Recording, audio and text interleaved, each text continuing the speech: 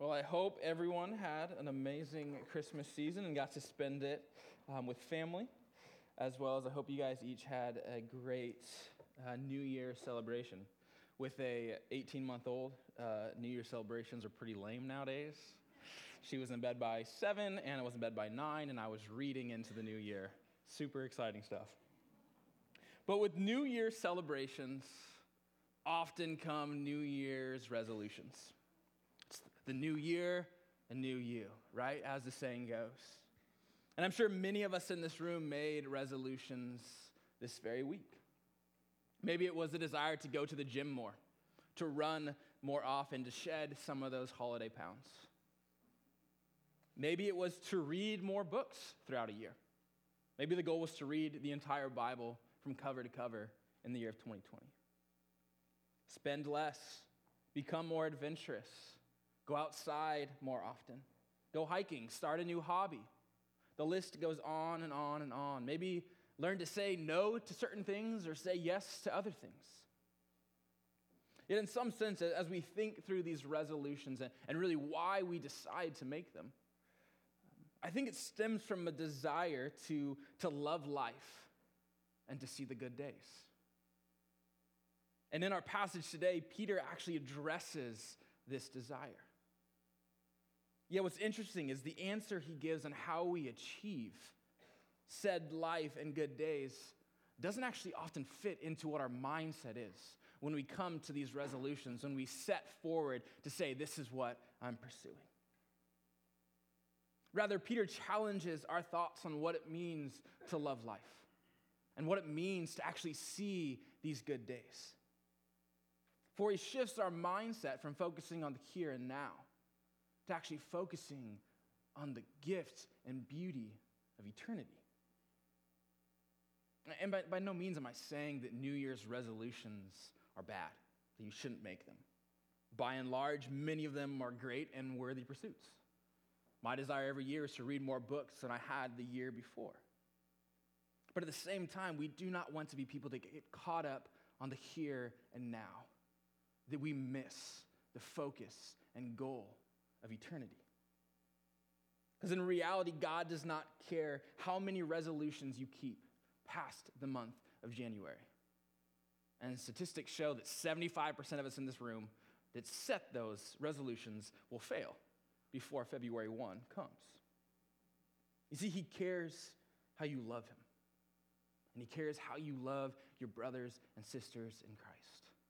And he cares how you love those outside the church, outside of Christ. You see, we see today that this path of loving life and seeing the good days is possible in those great moments of life. But as we'll see in this passage, it's also possible in pain and suffering of life.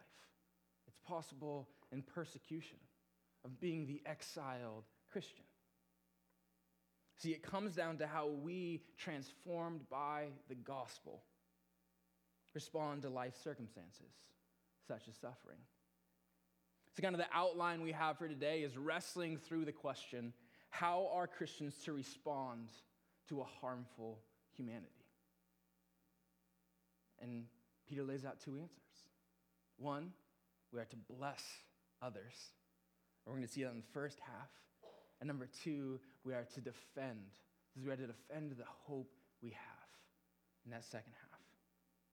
So we're going to read verses 8 through 14, that first half of 14, and sit in what does it look like to be a people that bless in response to suffering. Peter says, finally, all of you have unity of mind, sympathy, brotherly love, a tender heart, and a humble mind. Do not repay evil for evil or reviling for reviling, but on the contrary, bless. For to this you were called, that you may obtain a blessing. For whoever desires to love life and see good days, let him keep his tongue from evil and his lips from speaking deceit. Let him turn away from evil and do good. Let him seek peace and pursue it. For the eyes of the Lord are on the righteous, and his ears are open to their prayers. But the face of the Lord is against those who do evil. Now who is there to harm you if you are zealous for what is good? But even if you should suffer for righteousness' sake, you will be blessed. So Peter sets the stage for what righteous living actually looks like.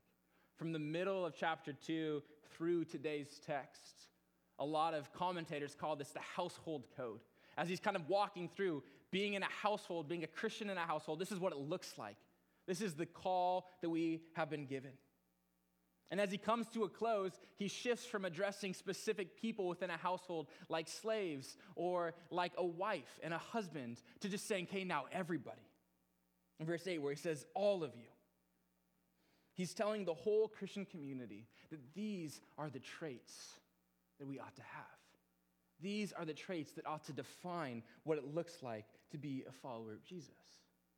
And that these are the traits that actually help us as a community face persecution, face suffering, face a life of exile. In a sense, he's summarizing here what he's been saying for the last chapter or chapter and a half. And he lays out these 5 characteristics. First, he says we are to have unity of mind. Or in other words, like-mindedness. One commentator says it's a common heritage of faith and ethical tradition. It's the foundational value and glue that holds this community and that community 2,000 years ago together. It's a unity of mind rooted in the gospel of Jesus Christ. A group of people that often don't have much in common outside of the gospel. I mean, think about our very community. We have college students, and then we have young families with young kids. People that live for the outdoors and would go hiking every day of their life if they could, and people that think hiking is actually God's punishment to this earth. We have people who are studying to become teachers, and then those who actually hate school. We have people that love cats and people that hate cats. Maybe we just have people that hate cats. I don't know, if you're like me. We've got Democrats and Republicans, vegans and meat eaters, coffee lovers and coffee haters, sports lovers and sports haters. We even have duck fans among the sea of beaver believers. You see, in all that, though, unity in the gospel is of most importance. It is the glue that holds us together. We can disagree on a lot of things and still fellowship together. But if we disagree on the gospel, we literally dissolve amongst one another. And he said we need to be people that have sympathy. It's an understanding another's point of view. It's not a my way or the highway, but it's actually understanding where somebody is coming from. It's rejoicing with those who rejoice and mourning with those who mourn. It's sitting with them in their times of triumph and trial. It's thinking of who Christ was, who he was the high priest who sympathized with his brothers and sisters in their weaknesses. And brotherly love. Brotherly love obviously is this kinship obligation. You see, it's not as much of a, love them like they are your brother or sister, but love them because they are your brother and sister. The reality is as we come together on a Sunday morning, we are a family unit where you are my brother, you are my sister in Christ, because the reality is through Christ, we are a new creation. The old has gone away, the new has come, and with that, we become the family of God. And so there's true significance in what it means to be a community full of siblings, full of brothers and sisters with God as our Father. And he calls us to a tenderheartedness, to a compassion, which this compassion actually flows out of the idea of brotherly love. For in the first century, this idea of tenderhearted was directly in the result of a family unit, of showing kindness to one's family members. And lastly, he ends this call with us to be of humble mind, to be lowly minded. As Edmund Clowney says, Peter sees humility as deeper than the leveling of pride. He finds it in the free humiliation of his Lord, not only in taking the towel and basin, but in taking the cross. This is the lowliness that calls us to humble service. Christian humility will be mocked as Jesus' humiliation on the cross was, but it will be honored by God in the triumph of the returning Lord. So as we look at these 5 characteristics, we need to ask ourselves, do these 5 characteristics characterize me? Do they characterize you? Which one of these is so easy for you to live into, and which one of these is a struggle day in and day out to embrace? Jesus' verse calls against this modern Western concept of individualism and actually calls us to be a community. Because the reality is a number of these things cannot actually be lived out without living in community. You cannot have brotherly love without having brothers and sisters to actually love. See, it's a call to look to others and elevate them above oneself. So I encourage you this week, and even as we look to this new year, to reflect on these characteristics. Unity of mind, sympathy, brotherly love, a tender heart, a humble mind. And ask yourself, where do I need to grow this year? Maybe just one of these categories I strive to achieve more in. To honor God through brotherly love. To honor God through a tender heart.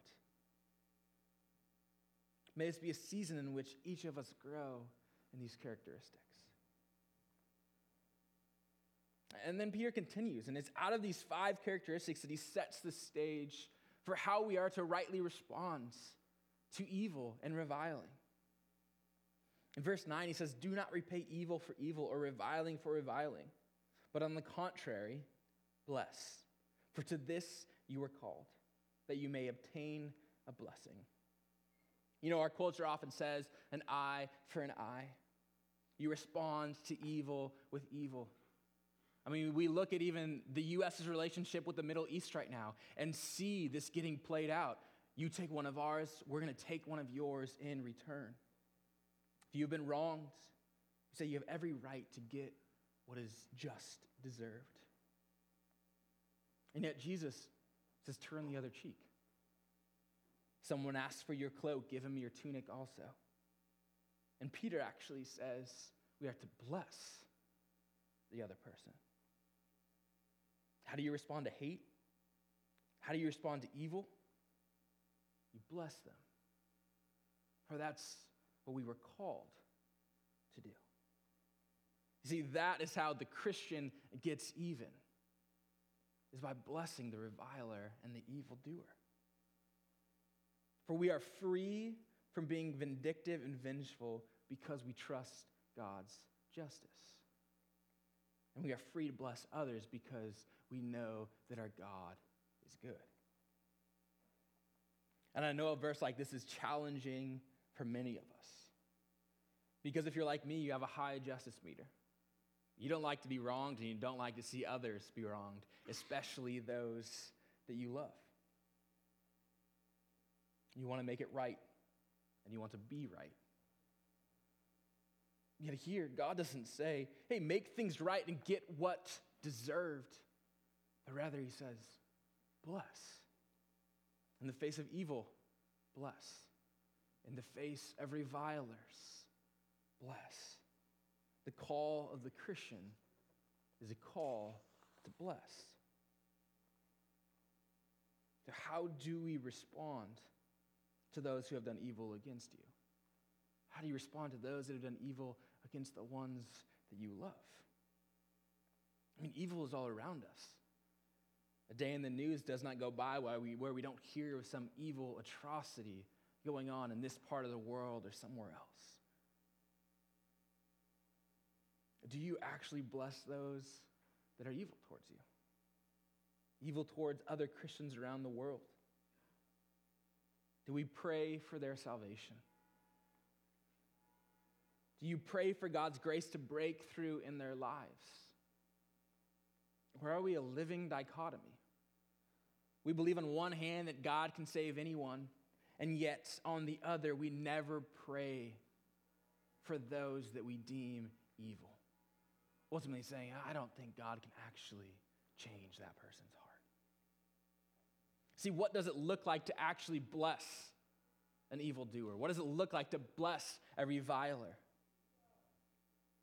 Oftentimes, our blessing of these evildoers and persecutors comes in the form of praying for them, that seeks their salvation and ultimately seeks their good. I mean, we follow the teachings of Jesus where he says, love your enemies and pray for those who persecute you. We actually see that coming into effect with Jesus on the cross as he says, forgive them, Father, for they do not know what they are doing. Or even Stephen, really the first martyr that was stoned for his faith. As he's being stoned, says, Lord, do not hold this sin against them. It's praying scripture and praying the gospel over these people. It's praying that their hearts and minds would be opened to the beauty and majesty of our Lord Jesus Christ, for blessing them as a witness to the gospel. See, the command of verse 9 is rooted in our confidence in the transforming new birth through the gospel. For it's because of the gospel that we can sincerely act and speak blessing to our opponents, while we truly desire that blessing to become a reality. Because we recognize that the very gospel we believe is one of God blessing those who were once evildoers. You see, through Christ, God took rebels, you and me, and made them friends. And not only made us friends with God, but made us family, made us brothers and sisters. The good news is God taking rebels and through Jesus Christ blessing them. And therefore, as Christians, we are called to extend that blessing to other rebels and evildoers. I mean, think once again of the stoning of Stephen. As Stephen was stoned for proclaiming the gospel, he prayed for those who were killing him. And one of those that stood by and held men's coats as stones were thrown at Stephen was a man named Saul. And it says in Acts 8 that Saul approved of his execution. And yet one chapter later, God does a mighty work in the life of Saul on the road to Damascus, where Saul becomes Paul, and instead of going as someone who persecutes Christians, becomes actually a persecuted Christian. And is arguably the most influential and apostle and leader of the early church. It's praying for blessing into people's lives, seeing what God can do. Or maybe a more modern day example. In the book Insanity of God, we meet a pastor named Dmitri. He lived in communist Russia and had a thriving house church. The Russian authorities couldn't let this go on. Being a communist nation, they do not want Christianity to be present at all. And so they arrested him, captured him, tortured him, and sent him thousands of miles away from his family to be imprisoned with 1,500 hardened criminals. And for 17 years, in his cell, every morning he rose with the sun, would face east, raise his arms, and sing his heart song to God. And the lines of this song read, "O God, God, give me strength to lay my soul down for those close to me, and in my heart to the grave, to forgive all wrongdoings of my enemies. Let them throw stones at my chest, not recognizing the feelings of saints. Let them hate, curse. I will lay down my soul for them." For 17 years, he sung that song every morning. And for 17 years, the other prisoners would bang their metal cups, throw food at him, sometimes throw their own waste, human waste at him in an attempt to shut him up. But he stayed faithful to the witness of God. And one morning, these guards came and they took Dmitri because they were going to execute him that day. And this is what it says in the book. The strangest thing happened before they reached the door leading to the courtyard. Before stepping out into the place of execution, 1,500 hardened criminals stood at attention by their beds. They faced east and they began to sing the heart song that they heard Dimitri sing to Jesus every morning all those years. And in shock, the jailers asked, "Who are you?" To which Dimitri straightened his back and standing tall said, "I am a son of the living God, and Jesus is his name." See, as sons and daughters of the living God, we have the same confidence that Dimitri had, that Dimitri still has to this day as he lives in Russia. We can confidently sing a heart song to God in the midst of trials and suffering. We can speak the words of Job, that he says, "Though he slay me, yet I will trust in him." Because of what we already have in God, we are able to confidently and boldly bless those who curse and revile us. For no one can take away what we have in God. And he continues on, and he actually quotes, Peter does, he quotes from Psalm 34, which we read the first 3 verses of in our call to worship this morning. And this psalm points to the world to come, to the good days, pointing to this eternal world that God has made new. He says, who is to receive this? It is those who turn away from evil and do good, those who pursue peace. You see, the Christian life is not one of passivity, but it is of activity. It is being active in the ways and calling of God. The blessing Christians receive is this eschatological reward of eternal life through Christ. See, eyes set on eternity with God gives us the strength we need to respond to evil with blessing. The psalm is so powerful because it makes clear that those that do according to God, what God has called them, are seen and heard by God. Yet those who do evil, God actually turns away from them. He does not look at them. I don't know about you, but my greatest desire in life is to be seen and heard by God. And when we magnify the significance of being seen and heard by God, facing evil with blessing is a rather small task in the grand scheme of seeing the beauty of eternity and what God has for his followers.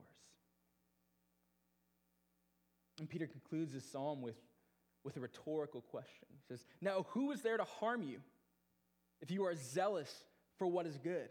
In verse 13. Now this psalm might seem oddly placed because, well, we know there's a lot of people out there that are willing to harm not only these people, not only Peter, but the life of a Christian is one where you could face harm. We have brothers and sisters around the world every day experiencing that.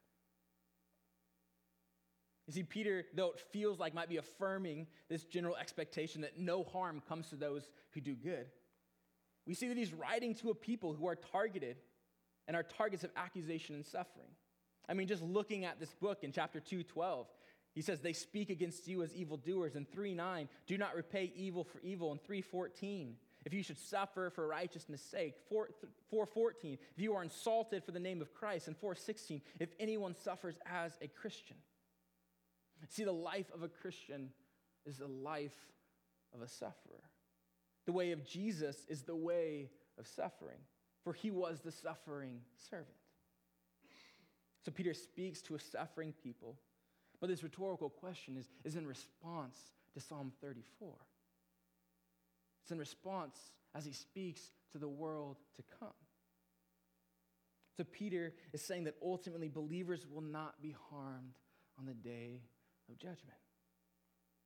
Rather, God will reward them. He will reward you for your faithfulness.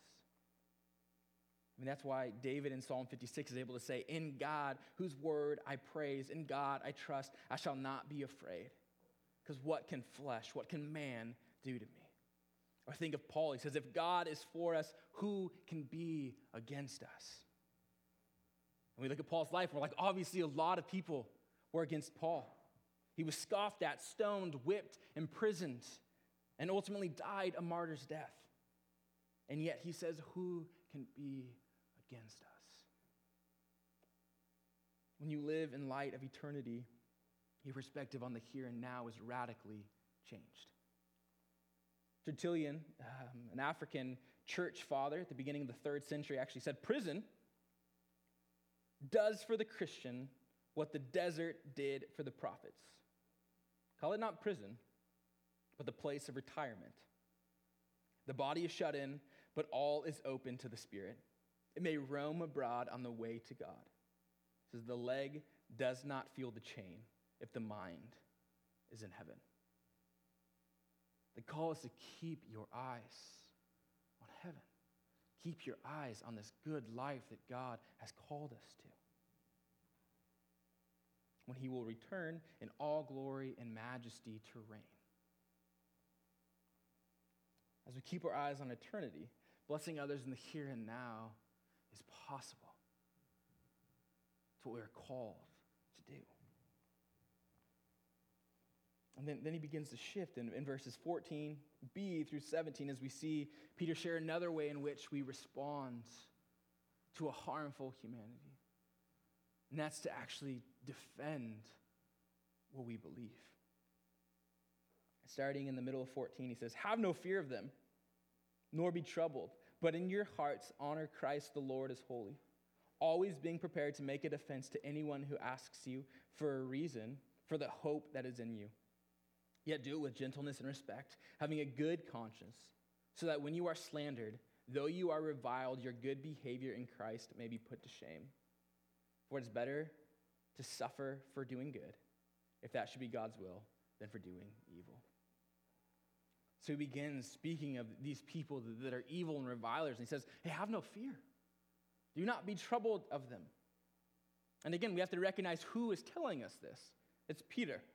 And we know that Peter knows a thing or two about fear. For 3 times he rejected Jesus the night that Jesus was betrayed, as Jesus stood before the Sanhedrin.